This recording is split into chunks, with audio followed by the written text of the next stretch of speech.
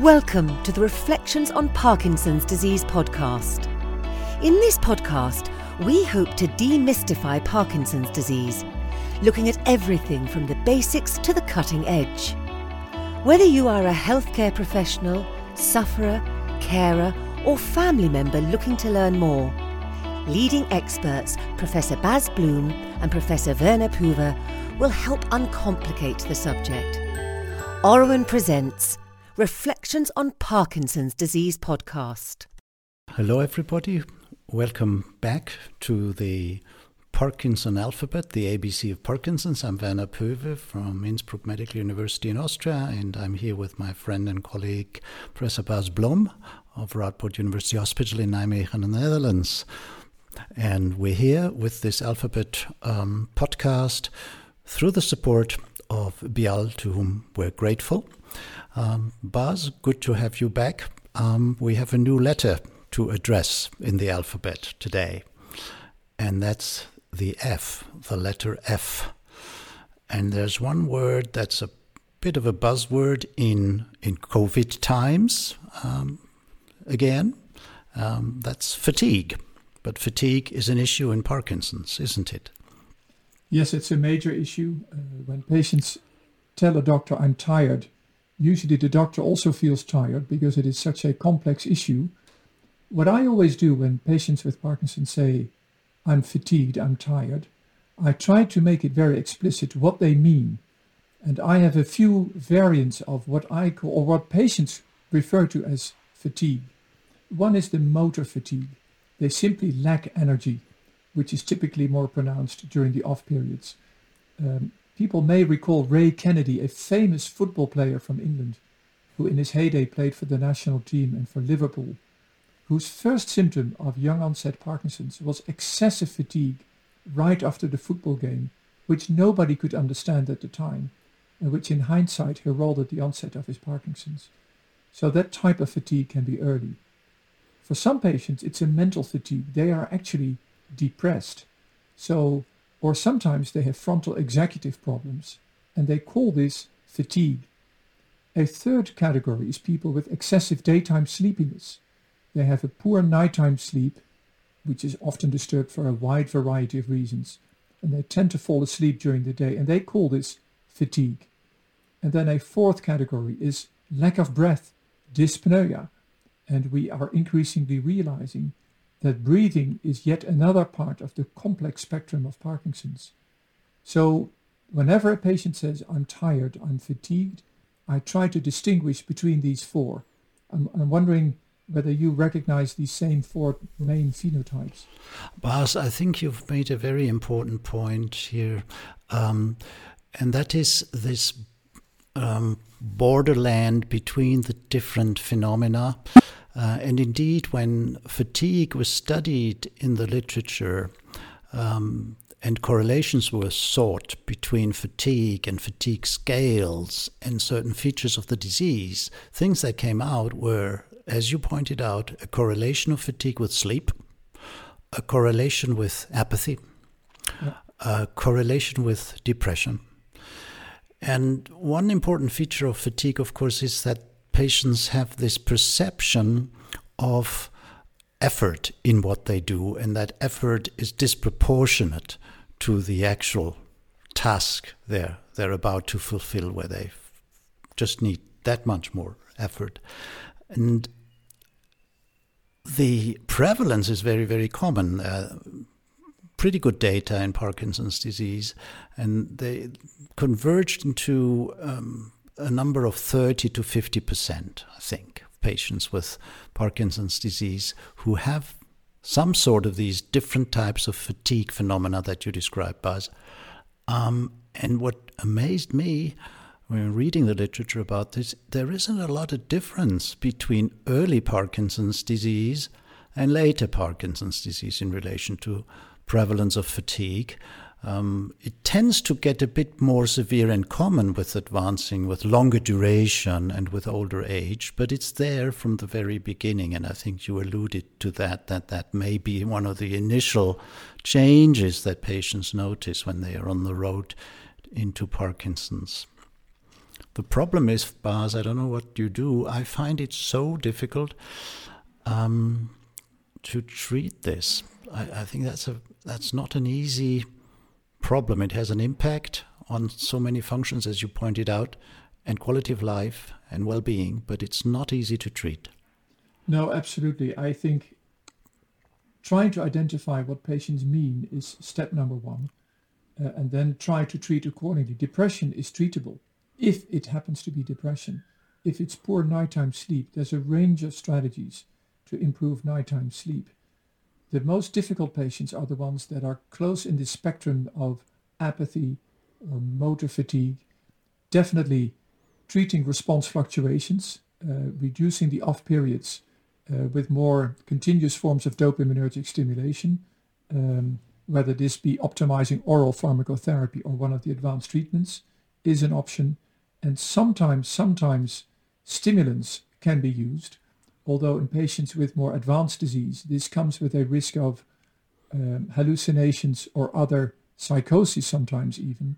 So the therapeutic window in later stages becomes very limited. So trying to find the root cause and treat it accordingly is my number one strategy.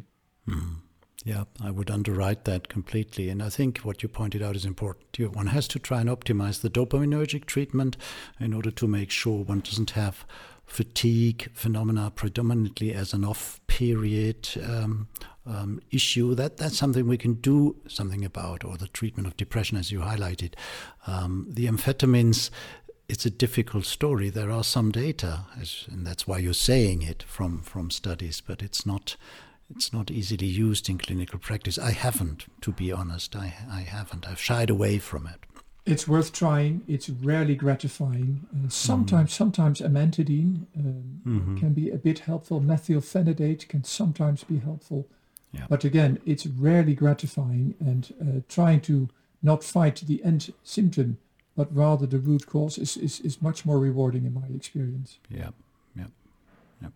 So the interesting thing is that a symptom like fatigue is one of those non-motor symptoms that tends to fluctuate. We already said that trying to treat fluctuations is one of the strategies to combat fatigue and other motor and non-motor symptoms. So that's another letter of the alphabet F, fluctuations. Could you tell us a bit more about your take on fluctuations and what is your first step? Yeah. Well, fluctuations, historically, looking back in my own career, fluctuations was the term that we used to describe the pharmacokinetics of levodopa and the peaks and the troughs in plasma levels with multiple oral daily doses of levodopa. And that's been done in the 1970s already. So we were speaking of fluctuating plasma levels of levodopa.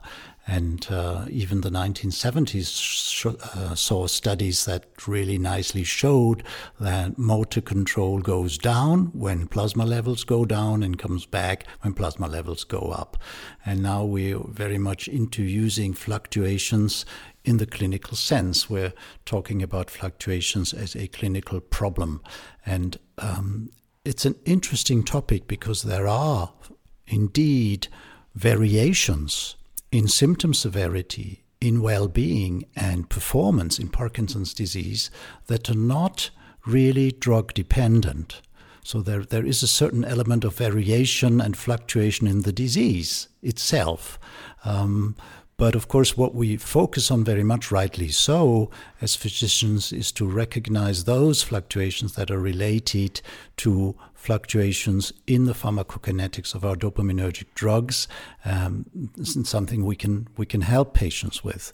And the most common early sign of that problem occurring is when patients, and we talked about that in another podcast on the alphabet, notice in the early morning hours that their performance goes down and they run into trouble moving, or tremor comes back.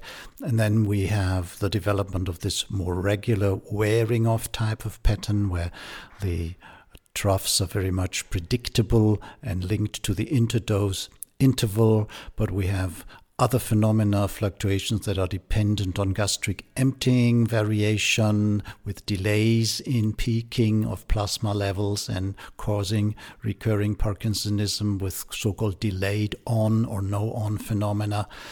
So a spectrum of things to discuss with patients and to make sure what is the problem of what's fluctuating, and is it a drug-related fluctuation, what type?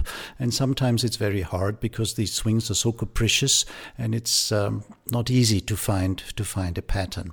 But this is something important before we make the treatment decision, how to approach the type of fluctuation present. Absolutely. So you've pointed out various strategies to treat the pharmacokinetic component by prolonging the half-life of levodopa with MAO-B inhibitors or COMT inhibitors, adding perhaps a dopamine agonist. But you also pointed to the stomach, and might I add the gut as well, to maybe close and emphasize the importance of treating the gut in people in particular with unpredictable fluctuations, the delayed ons, the dose failures. Be aware of those. If people tell you they have chronic constipation, bloating, frequent winds, nausea after meals, sometimes paradoxical diarrhea, it's an easy reflex to just write a prescription for yet another drug. Treating the gut or the stomach or both properly in those individuals is an important strategy that's not to be missed. I think as we talk, Bas, it always becomes so clear to me there is no shortcut in Parkinson's disease care. One has to elicit careful history at whichever stage, and you really pointed out it's so important to carefully analyze the problem. Where is it in a given patient with fluctuations in motor and non-motor response in order to give the proper advice. So there's no other way but take sufficient time to speak to your patients and find out what the problem is and try to do your best. Bas, a quick. I know we're reaching the end. One tip for the listeners, which is more generic, is what I tell my patients is, there are maybe 20, 30, 40 things you'd like to see improved as a Parkinson patient. And I tell my patients, the next time you come to my clinic, give me your top 3, better even your top 2, or if you can, your top 1. And I'd much rather do one thing properly and take your time, as you pointed out, Werner, rather than to do 10 or 20 things superficially, which ends up doing nothing properly, right? So that's maybe a tip that we can close today. A good closing remark indeed. Thank you, Bas. Thank you all for listening in. Thanks again to Bial for supporting this series, and we're both looking forward to having you with us next time. Thank you. We hope you enjoyed today's podcast and look forward to seeing you next time. Don't forget to stay up to date with all the latest discussions and help spread awareness. Follow and subscribe. You can find us on your favourite podcast platform and Orowan.com.